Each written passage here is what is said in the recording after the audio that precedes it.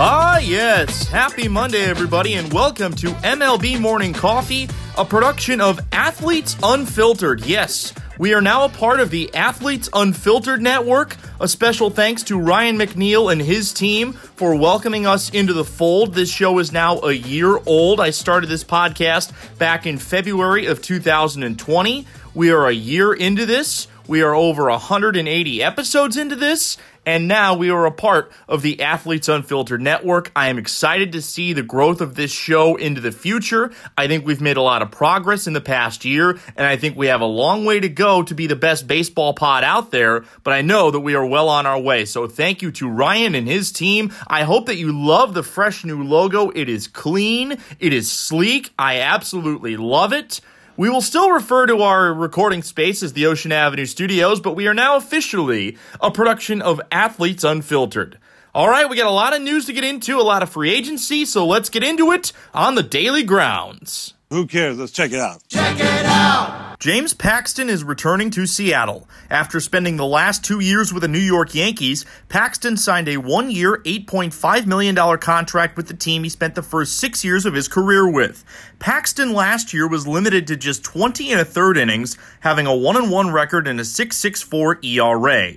His first year in New York, he had a 15-6 record with a 3.82 ERA over 150 2/3 innings, striking out 186, the most wins, by the way, that he has had in a single season in his big league career. Paxton spent the first 6 years of his career with Seattle, posting a 3.42 ERA over 582 innings. His best year with the Mariners came in 2017, where he had a sub-3 ERA along with a 12-5 record, striking out 156 and walking 37.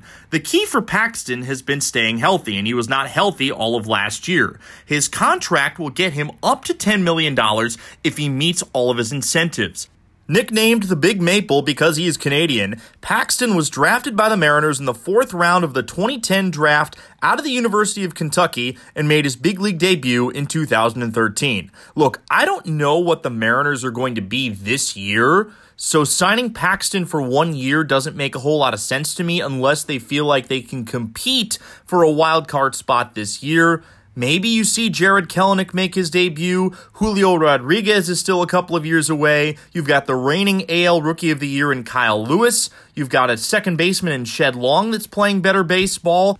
J.P. Crawford could make a jump this year. I think there's a possibility that the Mariners end up around 500. But for Paxton, it's a familiar place with a familiar coaching staff that can help him regain his form that he had when he was traded to New York before the 2019 season. I think this is a good move for both sides. It's a low-risk deal. And for Paxton, I hope that he finds his form because when he's on, he can be one of the most dominant left-handed pitchers in all of baseball. James Paxton isn't the only player returning to his former team. Jake Arrieta signed a one-year, $6 million contract with the Cubs, returning to Chicago after 3 years in Philadelphia. Arrieta, in his 4 years with the Cubs, check that 5 years, had a 2.73 ERA, over 803 innings pitched, winning 68 games in 128 starts. His best season came in 2015 when he won the NL Cy Young Award. He went 22-6 with a 1.77 ERA that season. In 229 innings, he struck out 236 batters while walking just 48. He had a solid 2018 season in Philadelphia, posting a 3.96 ERA over 172 2/3 innings, but had a rough 2019 where he couldn't stay healthy, making just 24 starts that year with an ERA of 4.64, and then last year in 9 starts, his ERA was over 5 for the first time since he was with Baltimore in 2013. Arrieta is hoping to find lightning in a bottle and rekindle some of the magic that he had in Chicago back in 2015. Arrieta made his lone All-Star appearance in 2016, which is somewhat funny because he won the Cy Young Award the year before. But in 2015-16, Arrieta was one of the most dominant starting pitchers in all of baseball. The Cubs are hoping to get a lot of value out of somebody that's coming off the biggest contract of his career. Chicago has already had several key figures of their rotation depart, including Yu Darvish, Tyler Chatwood, and John Lester. I'm not necessarily sure that this is going to put the Cubs over the top, but maybe if Jake Arrieta can be a shell of what he once was, maybe the Cubs have a chance to win what should be a pretty wide open National League Central Division. Justin Turner is back in LA. The Dodgers re-upped their third baseman for 2 years at $34 million with a club option for the 2023 season. Turner, in his 7-year Dodger career, is a .302 hitter with 116 homers and 406 RBI. He also has an OPS of .886 in his 7 years in LA. Turner has hit over 20 homers 3 different times since joining the Dodgers, and he has also hit over 300 3 different times, including this past season where he hit .307 with a .400 on-base percentage in 42 games. Turner is a very valuable asset to the Dodgers. He is a steady glove over at third base, a stalwart in the middle of the lineup. He's a guy that doesn't strike out a whole lot and finds a way to make an impact pretty much every time he comes to the plate. A lot of people thought that the Dodgers would move on from Turner because of his age, but the Dodgers feel like they can run it back with this crew for at least another 2 years, and that's why they decided to give Turner $17 million a year at age 36. Whether or not it pans out remains to be seen, but the Dodgers are a team that can really spend whatever money that they want at any time that they want. So in order to keep a fan favorite happy, they probably overpaid for somebody who's not worth that amount of money at this point in his career. Needless to say, Dodger fans love Justin Turner, the clubhouse loves Justin Turner, and even though he was irresponsible in the way that he handled his positive COVID test during the World Series celebration, I feel like he's atoned for it, and moving forward, he'll be a big part of the Dodgers' success this year and next. In what was somewhat of a surprising move, the Boston Red Sox traded outfielder Andrew Benintendi to the Kansas City Royals. The Red Sox received outfielder Franchi Cordero and 2 players to be named later from the Royals, and minor league pitcher Josh Winkowski from the Mets. The Mets then received Royals outfield prospect Khalil Lee, who was at one point the top-ranked prospect in the Kansas City system. Let's focus just on Benintendi. The former 8th overall pick out of the University of Arkansas had 2 solid years in 2017 and 2018. In 2017, he had .271 with a .352 on base, 20 homers, and 90 RBI, finishing second in the AL Rookie of the Year award. In 2018, in 148 games, he hit .290 with a .366 on-base percentage, an OPS of .830, 16 homers, and 87 RBI, so his trajectory keeps going up. However, he had a down 2019. In 138 games, he hit 13 homers, drove in 68 runs, hit .266 with a .343 on base, and in 2020, he was ravaged by injury. He had just 39 at-bats and recorded just 4 hits, batting .103 with 1 RBI. I think Benintendi has a chance to be a star, but maybe it was time for a change of scenery. This guy is somebody that everybody thought was going to be a part of a dominant outfield trio for years to come in Boston.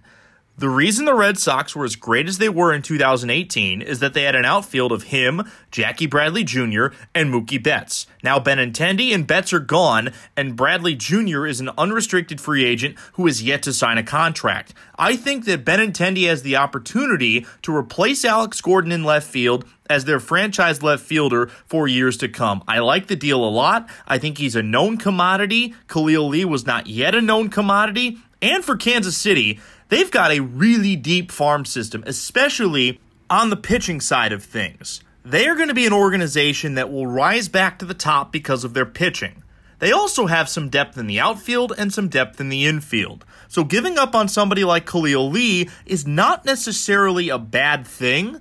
The Royals feel like they have an opportunity to make a jump this upcoming year, and getting somebody like Benintendi, who has not yet reached arbitration, can help them moving forward this year, next year, and hopefully he'll be in Kansas City for years to come beyond that. I like the deal for Kansas City. I think they're being aggressive. They've already signed Carlos Santana. Salvador Perez is coming back. This is an organization that is trending on the way up.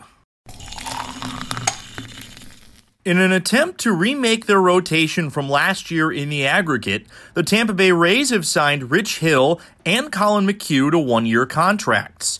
Hill last year with the Minnesota Twins posted a 2-2 record with a 3.03 ERA over 8 starts. In 38 2/3 innings, he struck out just 31, but walked 17. For Hill, that's a lot lower strikeout rate than he's had in years past. He has been relied upon as a strikeout pitcher at least through his days with the Los Angeles Dodgers. Hill, in his 16-year career, has posted 67 wins, 44 losses, and a career ERA of 3.79. For Hill, if he can get at least 15 starts and be the guy that the Rays want him to be, which is somebody that can go 5 innings, ergo what he did with the LA Dodgers in his last few years, then he's going to be a pretty effective pickup. So far, Tampa Bay has signed Chris Archer, Rich Hill, and Michael Wacha to 1-year contracts. Colin McHugh missed all of 2020 due to injury. He was a part of the Astros rotation from 2014 to 2017 and then moved exclusively to the Houston bullpen. In 2018, he posted a 1.99 ERA out of the Houston pen in 72 1/3 innings. Probably his best season by ERA in the big leagues. In 2019, he got 8 starts and 23 bullpen appearances. In 74 2/3 innings, he had a 4.7 ERA. Again, this is a typical Tampa Bay signing, trying to get lightning in a bottle from somebody that may be past their prime or trying to recover from injury. I think that Tampa Bay's strategy is very bold because they had a successful formula, gave up on 2 of the biggest pieces of it, and then decided, let's try and recreate it with guys that have not had nearly as much success recently as the guys that we just gave up on. That's the Tampa Bay model. That's how they win baseball games. So maybe they are able, through their strategy and through the magic of Kevin Cash, maybe they are able to recreate what they had last year. I don't think that Tampa is going to be nearly as good as they were last year because Blake Snell is one of the best starting pitchers in baseball and Charlie Morton was one of the best playoff pitchers in baseball, but they still have the pieces to compete for an AL East title. Veteran relief pitcher Mark Melancon has found a new home, this time in San Diego. Melancon signed a 1-year contract with the Padres, whose bullpen gets even better. Melancon had a solid 2020 season with the Braves, recording 11 saves in 22 2/3 innings. He had a 2-1 record with a 2.78 ERA over 23 appearances. Melancon had signed a 4-year contract with the San Francisco Giants after the 2016 season, where he was the Nationals closer for the latter half of that year.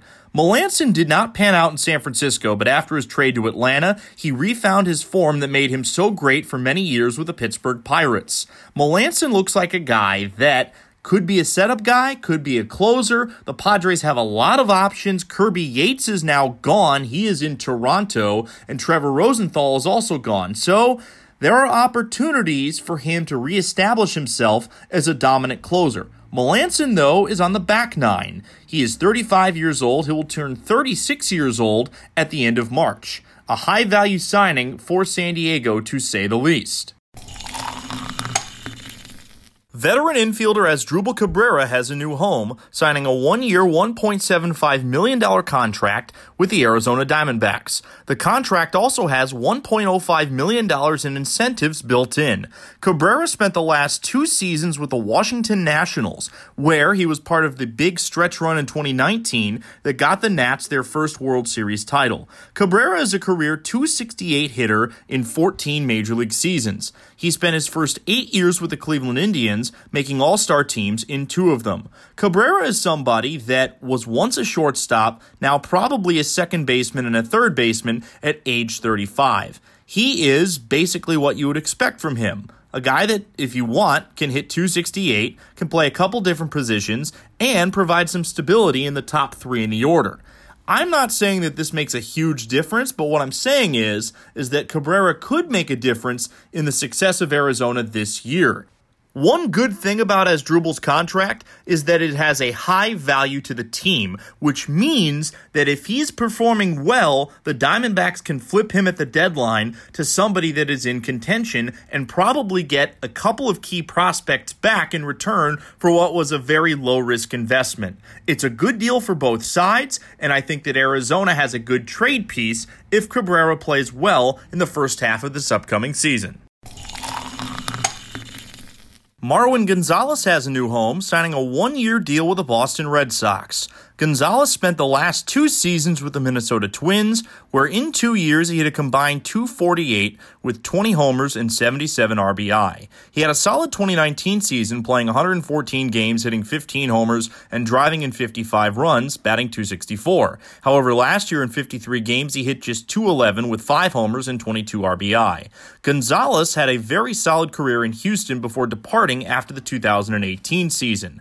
Marwin's best year came in 2017, where he hit .303 with 23 homers and 90 RBI. Gonzalez was a part of the Astros in the big leagues before they became the juggernaut that won them the 2017 World Series title. For Boston, just another very high-value signing that is probably going to get them to a point where they could flip him at some point during the offseason. Couple of other notes. Billy Hamilton will be going to Cleveland. Nomar Mazara signs with the Tigers. David Phelps signs a one-year deal with the Toronto Blue Jays at $1.75 million. Tony Walters signs a minor league contract with the Pittsburgh Pirates, $1.4 million if he's in the majors. Same with John Jay with the LA Angels, $1.1 million if he's in the majors. Former Yankee first baseman Greg Bird with a minor league contract in Colorado, $1 million if he's in the majors, $1 million in incentives as well. Also worth noting that Jay Bruce is going to be going to New York on a minor league contract, and former Cy Young Award winner Matt Harvey has a minor league deal with the Baltimore Orioles. So a lot of free agency news that we caught you up on. Hopefully you're able to get a good grasp on that. Spring training is really close, and we are hoping that it starts on time. A couple other stories that I do want to get to. One in particular, Major League Baseball admitted that they are deadening the ball for the 2021 season, which basically, by doing so, they admit that the ball was hot in 2019 and 2020, which is something that we all knew in the first place. But now that they say that they are deadening the ball, we know that Major League Baseball had more tightly wound the ball the last couple of years, which resulted in more home runs and higher offensive numbers. What this effectively does, per some physicists, is it moves the fences back 10 feet. So by deadening the ball to the degree that they are, balls are going to travel at least an average fly ball in the air about 10 feet shorter than the old ball was. It's going to be higher drag. It's not going to cut through the air as much. So it's going to be a much more pitcher-friendly baseball. Although Major League Baseball is the one that put the story out, so I don't really know if I'm buying it completely yet. But in any event, we'll see how the statistics across Major League Baseball hold if the ball is indeed deader than it was in the last couple of years. Also, they're going to require more teams to put balls in humidors, which they had already been doing in Colorado. So they're going to try and make the ball even deader than it already was. Again, I don't necessarily buy this, but if Major League Baseball is going to sell us on this, then let's at least believe it's going to happen until we see evidence to the contrary. In any event, that's it for this edition of MLB Morning Coffee here on a Monday. We are brought to you by Athletes Unfiltered. Thanks again to Ryan McNeil and his crew for bringing us on board. Have a great rest of your day. We'll be back later this week. And as always, be good to one another. Take care, everybody.